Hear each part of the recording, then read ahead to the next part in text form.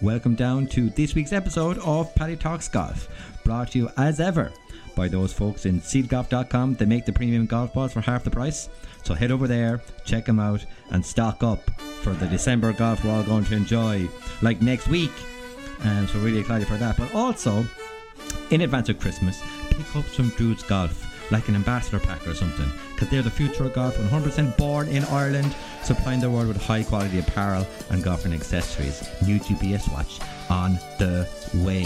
So maybe it's Christmas goodies for a loved one or an ambassador pack for yourself, but stick Paddy in at the checkout at www.dudesgolf.com, and at least they'll know you listen to the podcast. And if we get enough Paddies into their checkouts, then there will be a discount code for all of you listeners soon. But you're here to listen to a great chat, and that chat this week is with Wake Forest's Aaron O'Callaghan, doing great stuff there, building a great team and a great culture. So let's get stuck into it. Roll it there, Colette. I mean, listen, we talking about practice. Joe Bradley told us the production line was finished in Kerry. Well, Joe Bradley, what do you think of that? Donald Donovan is the left corner back. He hits it. It's over the bar. Oh, holy Moses. It's all on this. Round and out there. Oh, what a finish. Here it comes. Oh, wow. In your life, have you seen anything like that? On this week's show, we have obviously a man from Ireland, and you'll know by his accent he has been completely twisted by the corruptible American twang just yet. It's assistant head coach, I believe is the title, Aaron O'Callaghan of Wake Forest. How's it going? It's going great, Paddy. Thanks for having me on. Enjoy your show. Well, at least someone listened to it, more than my mother anyway. Back when it started, it was just my mother. What part of Cork are you from? I'm originally from Douglas. Grew up, went to Douglas Community School there, the south side of the city. Yeah, so contrary to popular opinion, this is not a Cork podcast. We've had Peter O'Keefe on, Fit for Golf on, the boys in Power Through Golf on. Obviously, there's some good golfing stalwarts and grassroots in Cork, because it's putting out a lot of good guys. Well, let me just say, the People's Republic, Fit for Golf, grew up probably 2 doors down from me. Mike, yeah. So we were kicking the ball against the wall as youngsters and keep in touch with him. And I actually went to university with Pedro O'Keefe. So we're very close as well. I can't wait for that memorable story. So later on, it might involve a couple of those characters.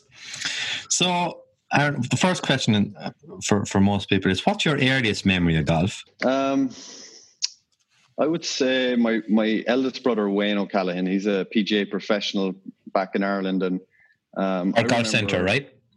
Yeah, that's right, Cork Golf Centre. And he has his own academy as well that he teaches out of his house in Carrigaline. But I would say traveling around to some of the PGA, pro-ams and those tournaments, I'd go with my father and sometimes even get the caddy for Wayne.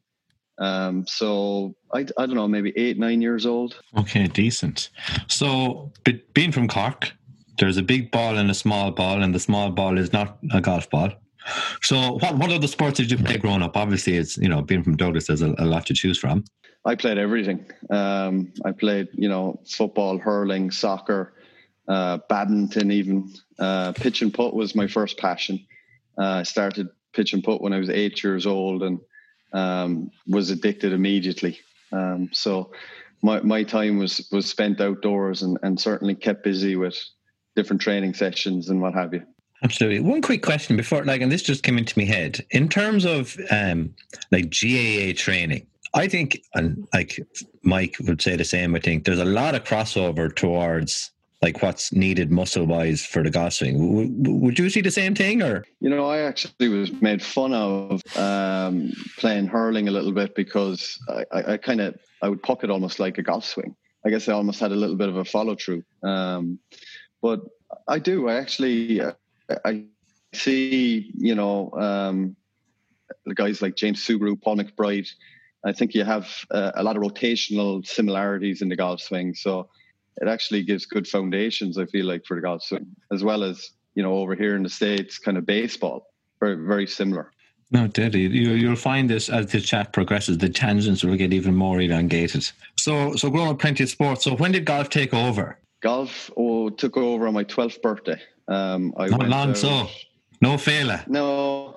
I was waiting long enough for it. There were pretty strict rules about juvenile play, which is probably, I guess, loosened since. But on my 12th birthday, I was taken down to Bandon Golf Club, where my brother was training, his PGA apprenticeship under Paddy O'Boyle.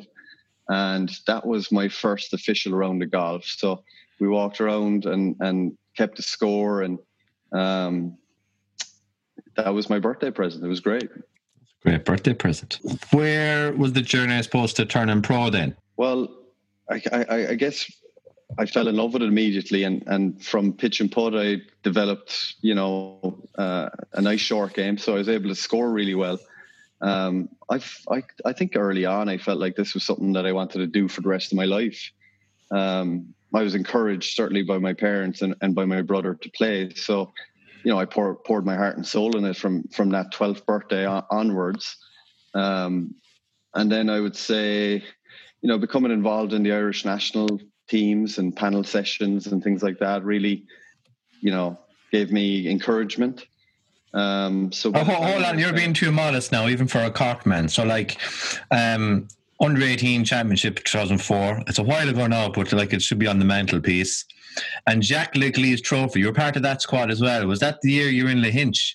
I actually played twice on the Jack Legley. So we played in Lahinch, and we also played in Nairn in Scotland, which was a great honour, obviously great experience. And I look at those team pictures now, and a lot of tour players have come out of those teams. And sometimes I scratch my head and I'm wondering, what am I doing coaching here? But yes, I mean, look, I had a very nice junior career and always very proud to wear the green jersey. So they're very fond memories for me. I don't know about you. Well, you definitely don't remember me, but I was at the back of the 15th green for the Jack Legleys on the scoreboard, and that was the moment I decided golf is the thing. Golf is the thing. Like seeing these guys coming through and seeing I was old at that stage. How old was I? I was like 14, 15. But I was like, when I could see, I'd never seen proper elite golfers before. I'd never been to an Irish Open or anything like that. And these were the top amateurs. Who Pablo Martin was on that team for the Europeans. I'm not sure, was Keane McNamara on the Irish side? Yourself, some real bios. Yeah, Keane was actually our team captain there. Very close friend of mine, great guy. But you're exactly right. Pablo was the kid. He kind of won everything at that point. Drive a sandwich to the 18th every day. Yeah, amazing player. And going back to the 15th, I'll never forget a shot on the 15th. There, I was playing. My foursomes partner was a guy called Lloyd Saltman, and I think Lloyd kind of had the respect of all of us. We were kind of amazed with how good he was at that time. But he was inside in a bunker, I think on the left-hand side of 15. And, I had put him there, of course. And the pin was back right. Yeah, you're right. I'm looking at it thinking, I'm going to get in there and probably, I might get a pitching wedge out of there. And we're kind of discussing the shot. And he says to me, I think we can get a 3-iron there. And I just said, do it if you think. I had trust in him. And It was the most beautiful high bomb 3-iron into the center of the green that I think still to this day one of the most impressive shots I've ever seen. You don't hit anything longer than a 9-iron out of that bunker, but anyway, no. I'll have to ring him and see what he does in there, because I'm trying to with 20 years and can't get anything longer than a 9-iron out of there. So elite golf in Ireland, so accomplished, decorated, you could even say. The States called. What happened? Did you get a phone call, or did you go? What did we send back then? Was MySpace a thing? I can't remember. Bebo. There we go. So how did the States come about? Yeah, so I was selected for the 6-man European boys team, and that was probably the biggest stage for junior golf for us, anyway, at least. And that was held over at the Czech Republic. So we were over there, and we kind of see these, American coaches walking around in their rain gear and their sunglasses on, and dressed in head to toe in all black, and a little bit confused by the whole thing. But there had been a number of players previous to me, of course, that had gone over to the States. So it was kind of talked about amongst the team. But those coaches were over to recruit the cream of the crop, I guess, the best 6 players in each country in Europe. So I think that put me on display as such. And from that, I started to get in recruiting phone calls or emails, and fortunate enough to play well that week. So I got a lot of interest from a number of schools. Southeastern Louisiana was one that I was very interested in because of my good friend Mervyn Owens attending there. The legendary Mike Mulryan also attended there. Marco Sullivan. So I really picked those guys' brains and started to ask, the important questions about the coach and the climate and the schedule and all those various things, which ended up kind of leading to a visit, a recruiting trip. So it was called an official visit, and I went out there through further conversations with Coach Tim Baldwin, with Pedro O'Keefe, and we were kind of a package deal, I guess, at the time. Although Pedro was going to go a semester earlier than I was, we have an age difference, and I was still in school. But myself and Pete went out, and it was probably the middle of November, 20 degrees Celsius, no clouds, beautiful girls walking around. You'd forgotten what Douglas looked like fairly quickly, I think. I did. It was just fantastic. The golf course that we went and practiced with was just Carter Plantation there. It was fantastic. And the teammates, very international feel in the team. And our host was, a player host was Hugo Leon, who plays a little bit on the European tour as well. But really hit it off with Hugo and a couple of the other guys on the team. And it was really that recruiting visit that I kind of made up my mind that this is where I wanted to go. And it really made a lot of sense for me. So after your time in Southeastern, was it? Southeastern, yep. Club pro time, was it? So what was the decision-making process there? Was there a decision to make, or was it a no-brainer at the time?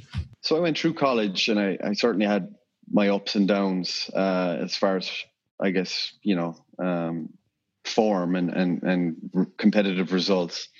I would say kind of my junior and senior year, so my last 2 years of college, I kind of felt the burning desire to play professionally dwindle a little bit. Became a lot more interested in the instructional side of things. And quite honestly, I loved the States. I just fell in love with the place and knew that I wanted to play and remain there. So I guess I was able to get an OPT visa, which is kind of like a work experience visa, if I was to stay and start working immediately after my degree was completed. So I had a couple of options. I looked into going down to Lake Nona in Florida to start my apprenticeship there, but it was actually at Carter Plantation, our home golf course. The director of golf there was taking a position at Baton Rouge Country Club, about 45 minutes up the road, and offered me, a place to come work for him as an assistant pro. Thought it made a lot of sense. I went and visited the club, and it was a very nice country club, and Reeve Jones designed golf course, and membership were very affluent. So, part of my job would have been playing with them and teaching them, and obviously kind of shop duties as well. So I thought that one made a lot of sense for me, and looking back, I was very, very happy that I did that. I think that's a trick. Like, this might get into like a college golf conversation in a bit, but it just will. I'll leverage this point or reinforce this point a bit more. I think like there's a lot of Irish guys turn professional to be teaching professionals, and I don't think they're necessarily looking at horizons far away enough. So unless it's happening in Nina, It ain't happening anywhere, you know. Not much happens in Nina. Third is where you want to be anyway, especially around June time. But you know what I mean? So like a couple of good friends of mine went over, like James Scales is over there. I think he's in South Carolina having a great time. Loves it over there. Has a great lifestyle, great life, great family now as well. And a good mate of mine and my own coach at the time, Keelan McDonough, is over there in New Jersey, KMAC. Yeah, that's right. You know, and absolutely is, you know, enjoying every minute. He's actually seeing a bit of the country. I mean that in the nicest possible terms, Keelan. There's only so many Post Malone concerts a man can possibly go to. Just in terms of opportunities stateside for young Irish pros to do their PGA, you know, are they still there or are they lost in the 10 years ago or so? I do think they're still there. I think there's examples, like you said, Keelan, you know, Sean McTiernan is another one up in Boston. You know, Ronan O'Connor's stayed over here. There's a bunch of examples. It's not easy. I think it's important to do a degree that has some sort of correlation to, you know, coaching or instructing. That was the tricky part for me, where, you know, you have to hire lawyers and, you know, they're expensive. So through that process, you got to, I guess, prove that you have the ability to do something that an American person can't. It's called, and having the crack is not the qualification.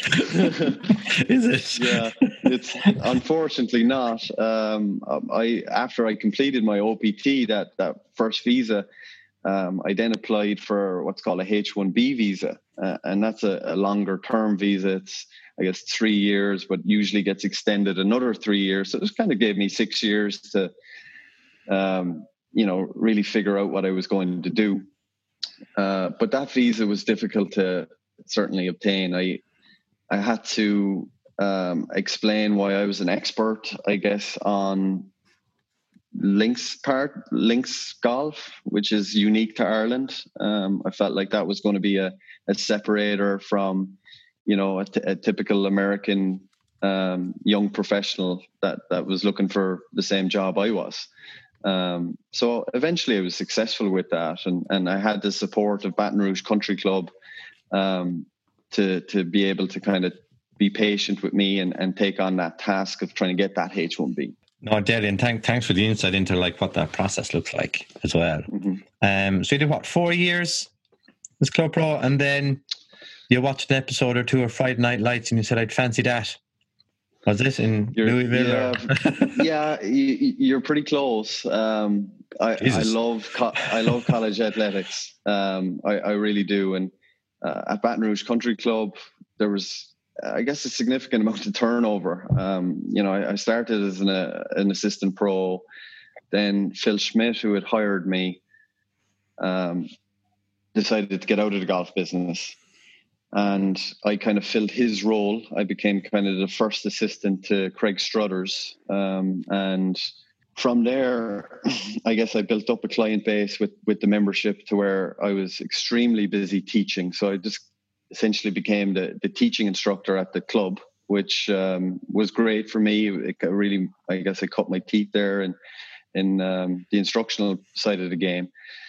And you know, from there, Craig retired and I became the interim head golf professional, which I think was a blessing, really, because I kind of looked around and I said, well, this is kind of what I was looking to do for the rest of my life, was be a club pro running at a very nice, you know, country club. And a couple of months in, realized that it wasn't for me. I hated it. You know, I was just working myself to death, and the expectations I thought were just unrealistic. With trying to hit targets in the golf shop and trying to keep everybody happy. And although I felt like I was pretty good at it, I just wasn't enjoying it, I guess. Mm-hmm. So I saw counsel from my old golf coach, Tim Baldwin, and he pointed me in the direction he thought I'd fit the bill for being a good college coach. And an opportunity came up at the University of Louisville around that same time. So I went up there and fortunate to get an interview with head coach at the time, Mark Crabtree. Loved the town of Louisville, and decided that this was going to be the next venture for me. So my girlfriend at the time, Kristen, told her that we were, moving whatever it was, 450 miles up the country and starting fresh, really. So that's how it all came about. And I've had chats with Olivia Mahaffey and Paul McBride, who's, what do they call it now? He's caddying this week or last week in the Irish Open for Paul Dunners, but and Lauren Walsh. And I asked him the question, because I love Friday Night Lights. I can love it. And like Last Chance U and every bit of stereotypical American college life or high school life I'm in on, because I'm like, where would I have been? Would I have been the fellow with the glasses or the quarterback? And probably neither. Probably the janitor. From your point of view, because they're on the teams and they're playing and they're experiencing, life as they should be on scholarships, etc. But from your point of view as a coach, is that what it's like? Well, first of all, to be a college athlete, it's very difficult. People, I guess, have this perception that it's, parties and, you just go here, there and everywhere. But the reality of it is they're up at the crack of dawn. They have team lifts. They're scrambling to get papers in on time in their classes. Usually the workload there is pretty strenuous. Then you kind of have a team practice in the afternoon. And, you try to have a bit of a social life at some point of the day. But you got to pick and choose your times, I feel like. Some cases, because we're, 18 to 22 years old, you're making bad decisions and you're probably leaning. I made a few too many of them, I'll tell you. I made way too many of them. But I would say, it's very demanding to be a student athlete, and certainly it takes a unique person, I feel like, to be able to kind of take on that task. But I think if you were to poll, people that have gone through it, they'd say that it's worth it. It's such an amazing experience to have a bunch of guys that are on the same page as you and teammates that essentially become like your brothers, to be going through the same things that they're going through and have the same goals and aspirations and, the crack of traveling around the country and playing unbelievable golf courses or whatever sport it may be. But, you're given unbelievable facilities and opportunity, I would say, that you really can't find anywhere else. And that's a great explanation of it, because when you're looking at these types of shows, you know what I mean? All you see is them whatever, Cardinals can eat all you want in this restaurant, this type of stuff. But I've spoken to a couple of people who would have come back from scholarships and just gone back to the normal college here in Cork IT or Limerick, and it's because they went over thinking that it was just a walk in the park. I'll play my golf or my soccer. Be just perfect, because the college here in Ireland is, if you're on a bursary, as we call it, you get your fees paid for, your accommodation paid for, and all you need to do is play a bit of Sigerson, play a bit of football, and it's, you walk into a bank job or whatever after, and you're sorted. So what are the expectations? So when you guys are going out and you're doing what was done to you in a good way in terms of recruiting, so you got some good heads into Louisville when you were there. Some of them were quite ginger and they were quite high performing. Do you lay out that expectation? Well, I think my recruiting style, I'm upfront and honest, and I guess I have that perspective of being an international student. I tell the players that I recruit that I certainly don't want them to have any surprises when they come over, which I think, as you pointed out, there's some cases where, guys come over and didn't realize that it would be so demanding, that the school was part of the deal, and being told what to do, basically every hour of the day is part of the deal. And 6 a.m. gym is part of the deal. Yeah. So I try to be upfront and honest with them, and kind of lay it out. And I think that way, it obviously works well from my standpoint too, where you have a guy that knows what to expect and is up for the challenge as such, versus getting that surprise and that feeling like, I'm not sure this is for me. And, then all of a sudden homesickness might set in and what have you. So, the lads at Louisville there were great. They just fit the bill so well for what we were looking for, and kind of came in and hit the ground running. And not to say that they didn't have their ups and downs, but I think that I think there's evidence they've all improved. And I think the experience that they're having there, they'll be very thankful in years to come that they've decided to go and take it on. Absolutely. So for the likes of Hugh O'Hare or John Murphy, who's like been prolific with the last 12 months since he's gone over, in Louisville particularly, and even like people going to Wake Forest now, like Mr. Power, who I played with actually the week before he went over to the Brahmazan into the amateur. So it's all down to me and my pep talk. That's why he did so well. Thanks, Paddy. No problem. But like, what infrastructure is there, and it might be just in your communication style, to enable them to arrive and just do what they do? Well, I think initially as a coach, I'm going to hold their hand. I'm going to make sure that, they're settling in well. It's overwhelming paperwork that they come in, medicals, compliance questions, meetings here, there and everywhere. So just to get them organized, little things, making sure that they get their bank account set up, their phone set up, their bed sheets. I've picked out shower curtains with guys, just making sure that, I guess, they're not in the lurch and they're not kind of looking around, where should I be, or missing this, and getting that anxiety of this is too much. So I think the first part is very much that way. And then as far as a coaching style, I don't like to pour information into them. I kind of see it more as kind of a drip. I'm not going to have them change their whole golf swing or change who they are as people and how they, play the game.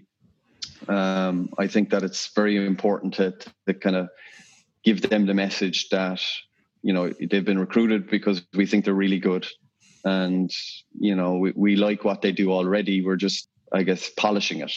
Like that's dreamland, when you want to hear like what value would I get from going there, so like last time I played around with golf, whatever, it wouldn't be at that level at all, right? But it's amazing what goes through your head. Well, it shouldn't be going through your head when shit isn't right at home, and it's like, I did need to make that cut when we move back up to Naas when it comes out of lockdown in 6 weeks. And I thought about that for like 5 holes. Yeah. So like, can you imagine, you're 18, you've moved country, you don't know where Nando's is yet. And like you said, shower curtains, food, the supermarket, and then you're expected to go shoot somewhere in the mid to high 60s for the college, like, not to mention all the schoolwork. Well, schoolwork, meeting new people, you're comparing yourself to the teammates, you're trying to impress your coaches, different grasses, it's boiling hot, it's usually 40 degrees Celsius when they first arrive. So there's definitely alarm bells ringing, but it's the guys that I think embrace all of it and not push that panic button are the ones that seem to go on and just, as I sound like a broken record really when I say this, but really just asking them just to try and get a little bit better every day. You don't need to be a tour player right now. I think if you just take those small steps, then over the course of 4 years or however long they're in college, what we're trying to do is have them to be more ready. Then I heard Victor Hovland say, he was on a podcast, I think it was Earn Your Edge. Something Victor said was, they never really talked about tour. Obviously, it was in their brains, himself and Morikawa and Wolf. They were all kind of competing against each other at the same time. But he said what spurred him on was his own college team. Like, they set the standard and they try to meet that standard every day and like do one extra lift or do one extra rep, just like one extra rep every day. And over the course of 4 years, that got them to the level. And that's why they were being ready to go in college. They were just ready to go on tour because they as a team had brought themselves to that level of expectation of themselves. So I don't see it being corny at all in terms of get better every day. obviously Oklahoma State are very successful, but I think if I put 10 people, or however many's on a team, 9 to 12 guys into a room that are all competitive, ambitious, and really driven, to be the best they can be, then the coaching side of it, you can kind of take a step back because they all push each other. And when you see a guy spending a little bit more time on the pitching green, or like you said, getting an extra lift in, or whatever it is, or getting an assignment in so they're not stressed for a class, you take notice of that. And I think if you can create that culture amongst the team, then that's where you see the players all get better. When you're looking to create that culture, then does that come into the type of golfer and person? I was going to say Wake Forest look for that, but that you look for when you are recruiting? Are you looking for someone that's going to fit into the culture, or improve it, give it a boost? Very much so. Jerry and myself, we talk at length about the type of guys that we want in here. And fortunately, at Wake Forest, we feel like we kind of have the full package here as a university. So we're charged with trying to win the national championship and be elite, I guess, in our sport. So we're really looking for guys that have unbelievable ability, but have those kind of intangibles that we just touched on, that will come into a team atmosphere and benefit the group. And selfishly, I think it's important, as coaches, we're going to be around them every day. It's important that, we get on, that we understand one another, that they're enjoyable to be around. And, I guess it's the old thing that one rotten egg can, really spoil the group or create a cancer amongst the team, or however you want to think about it. But usually if we do our due diligence and really get to know and spend time with a recruit, we're able to kind of make a well-informed decision versus kind of just bringing a guy in because he's the best player in the world. That's not what we're about.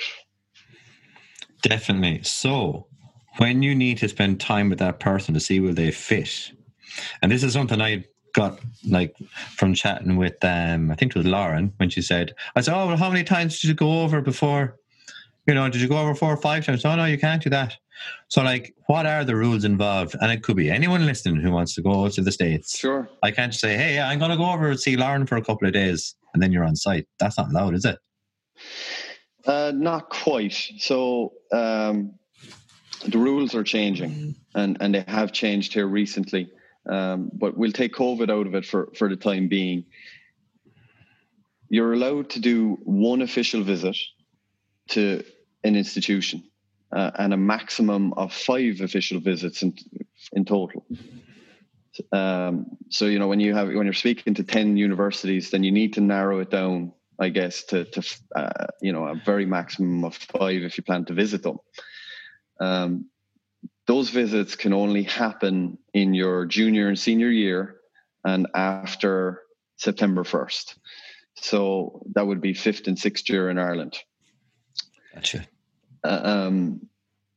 There are unofficial visits, and the difference between the two is an official visit is where the university pays your expenses.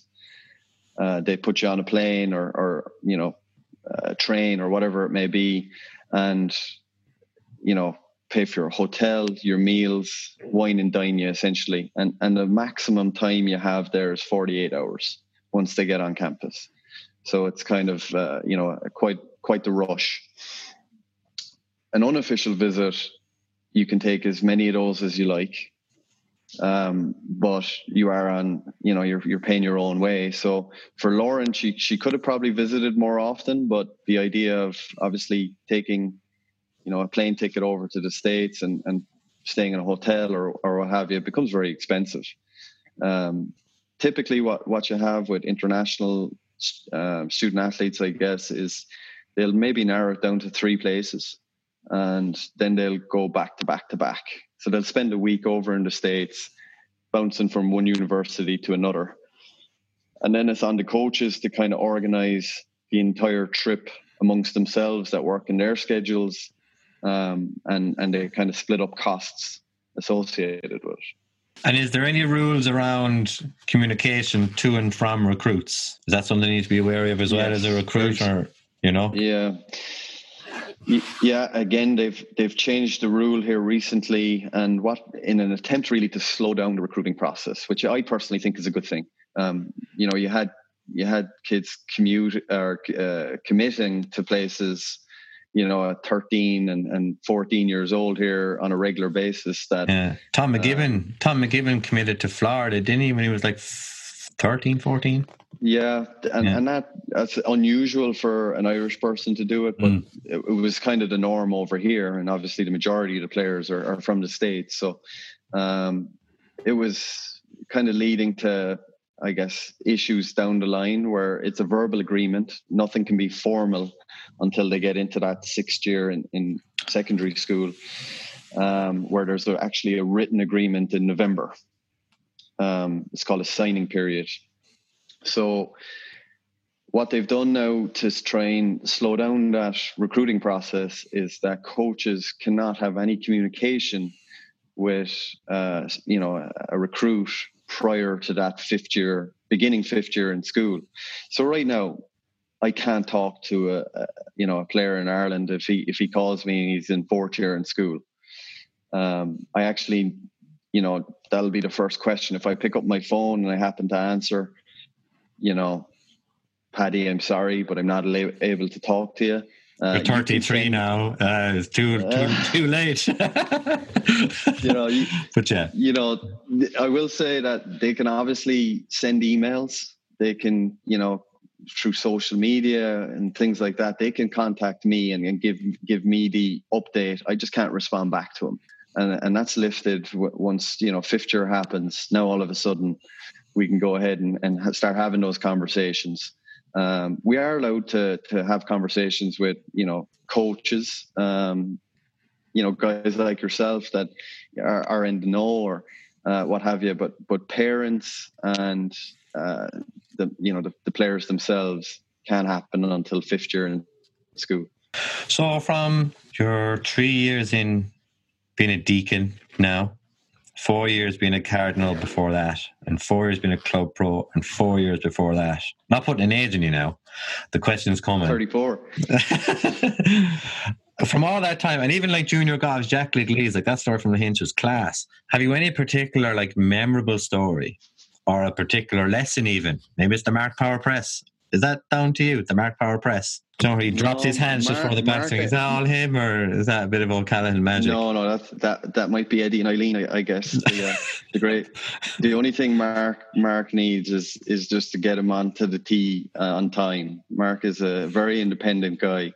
From time to time, he'll ask us to throw, you know, our eyes over his golf swing or what have you, but incredibly natural. And when the lights come on, he's always ready to go. So we just got to make sure to get him there. Crazy good. Like I only played a casual round with him.